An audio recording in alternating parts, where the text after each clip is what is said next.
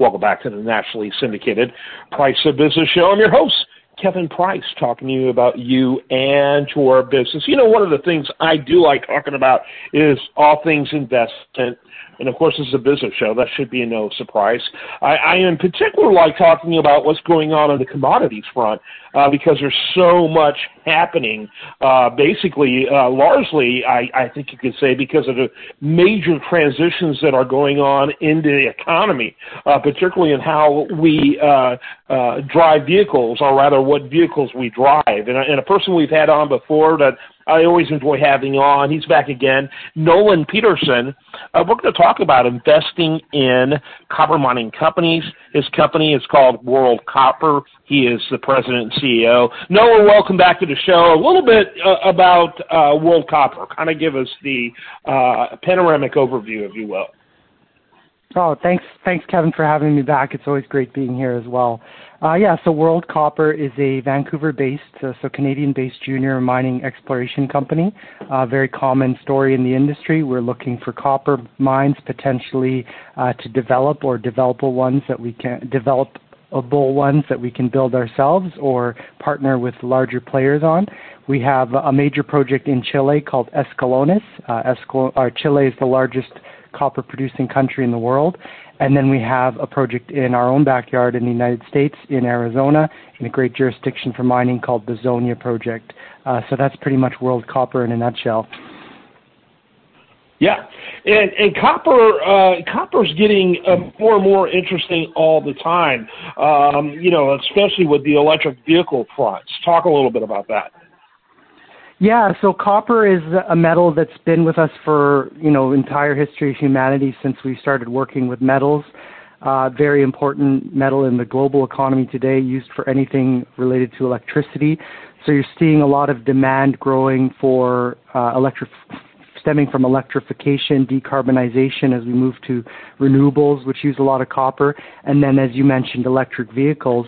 I think I've said this stat before on your show that the average electric vehicle uses 4 times as much copper in it as an internal combustion engine vehicle. And when I tell some people that, their minds realize that just how important copper is, that it's just going to be very critical as we start to transition the global economy, certainly the ones in the West that we are living in daily. Yes, and what's interesting about copper, in particular, is that is a phenomenal statistic. You can almost see people's heads blow up when they hear that, because of the fact that we all are now learning how much more copper is required for an electric vehicle, but we already knew that every major car builder is moving at a breakneck pace towards electric vehicles. And really, not only is that market-driven, but government mandate-driven. It's going to be harder and harder to have gas vehicles. And you've got certain companies that have been leaders in the gas vehicle front, saying they're not going to be in it any longer. It's just a question of when, not if. And sometimes it's even not much of a question of if. They're talking specific dates. And so it's really an incredible trend. Rarely do investors have such an obvious window, if you will, of where their money should be going. Yeah, I completely agree. I talk with investors daily. There's a lot of uncertainty in the market right now, and I don't need to belabor the point. Everybody's aware of it. It's caused some slowdowns in demand for all sorts of commodities and industries. And even with all of that and the strength in the U.S. dollar right now globally, which is what copper trades in, so when dollar is strong, copper is down, copper is still trading at about $3.50 per pound on any given day, which today is, compared to the last 2 years, is actually a very low price. But 2 or 3 years ago would have actually been kind of the long-term ceiling that we'd never been above for a long period of time. So my point is, with all the weakness that we're seeing right now, copper is kind of at the bottom, and it's only going to get tighter and harder to find in the future. So the demand side can slow, but what I point out to people is even if demand slows or stays flat or even drops a little bit, supply is projected to drop significantly. That's even with demand going up. And another couple years of chronic underinvestment, that if this type of recessionary, inflationary fears persist, will only exacerbate that problem in 2 or 3 years when the chickens come home to roost, so to speak. Mm-hmm. Yeah, absolutely. And so, again, Warren Buffett would call this like a nice sell, if you would, for copper stock. This is a nice sell for getting into this commodity. Not a time to push back because the price isn't where you want it. The price is exactly where you want it if you're buying. Exactly. I mean, you buy low, sell high, right?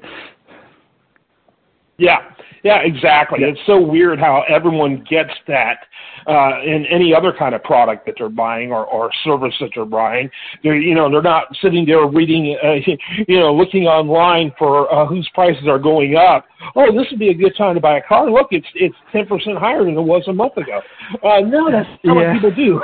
That's not how we work in any other area except in investing. It's bizarre. People do the exact opposite of buy high and sell low, and they wonder why they hate investing. So this is a great opportunity.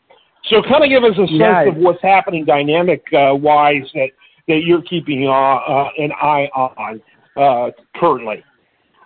Yeah, so, we're always looking at demand out of China for copper, one of the largest users of copper, actually a large producer, but a very large consumer of copper. So we have to see how their economy is looking at any given moment.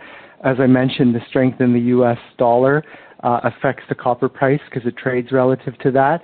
So, as long as it doesn't get too strong, then copper can maintain a good price, and we're a Canadian-based company.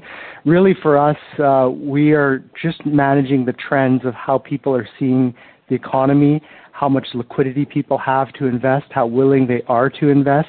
I know there's a lot of money out there still. People are sitting on it, and waiting to see just where things settle. Again, we talk to investors and groups that have cash ready to deploy, but they're just waiting to see if they can get a better deal tomorrow or if this is, kind of a stable entry point, as you just mentioned.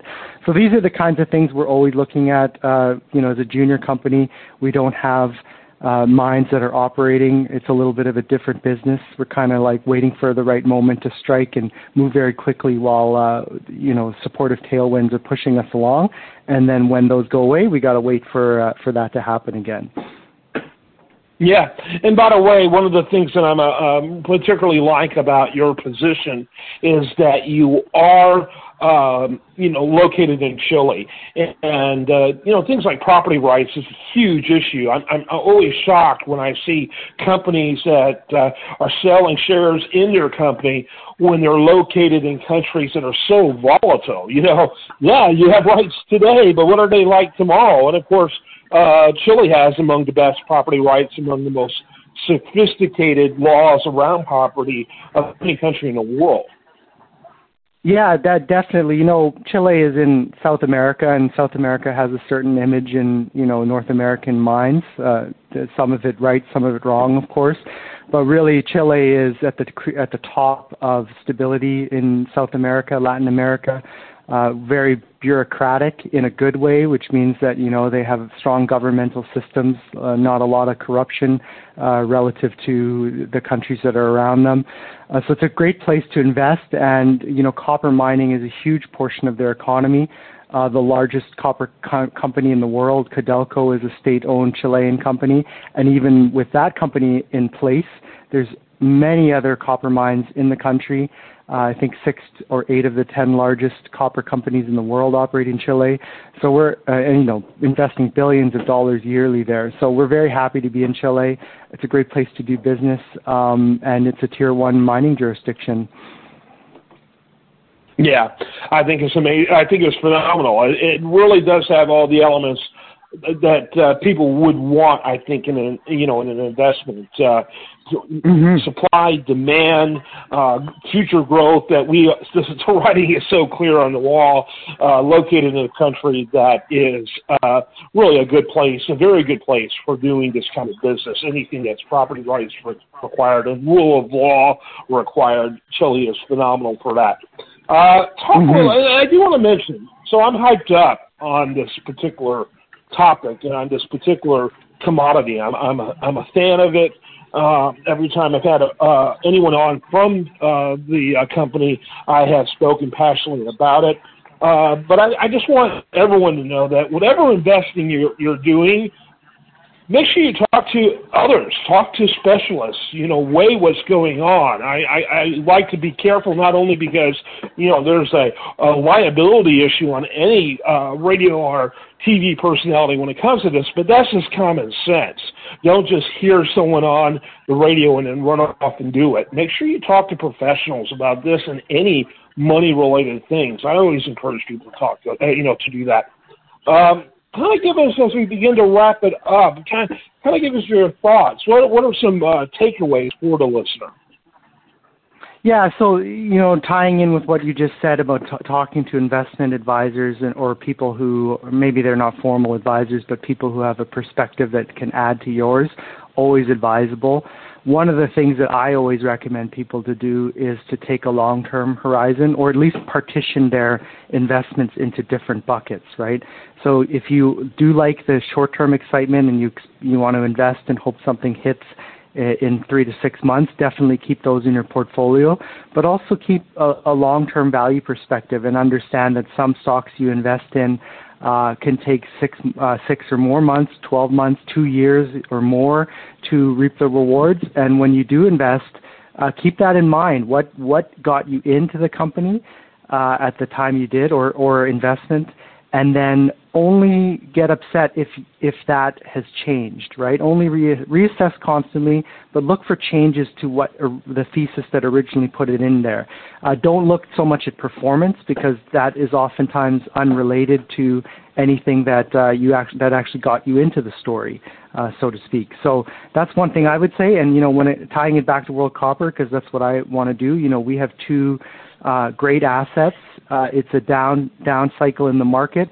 We aren't comparatively a speculative play, and by that I mean we have established resources that follow geologic principles, whereas other companies in our same micro cap market cap range are still looking for something. So if I'm investing, I want to look for something that actually exists, fundamentally has value, and in, again, a year or more will get back to the levels where it needs to be a lot earlier than the more speculative plays.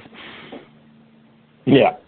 Yeah, and by the way, the website is worldcopperltd.com, worldcopperltd.com. What are you expecting for 2022 as we wrap it up? 23. 23. For a while there, I was saying 2021, so I'm making progress. Yeah. But yeah, 2023. What are you expecting? What are you looking at? I'm always optimistic and positive. I think that things are going to get a lot better very quickly. It's hard to see the forest for the trees, but if you look at typical cycles of, the economy, we're basically, a third to halfway through the worst of it, I would think. And I think things are going to start to picking up in, first quarter, end of first quarter, or second quarter next year, and then we'll be back on track. So just be ready for that. And, globally, of course. There's still a lot of uncertainty, but that's what I'm hopeful for and optimistic about. Nolan Peterson has been our guest. Always having you on the program. WorldCopperLTD.com is the website. I am Kevin Price. This is the nationally syndicated Price of Business show. Stay tuned for more after this.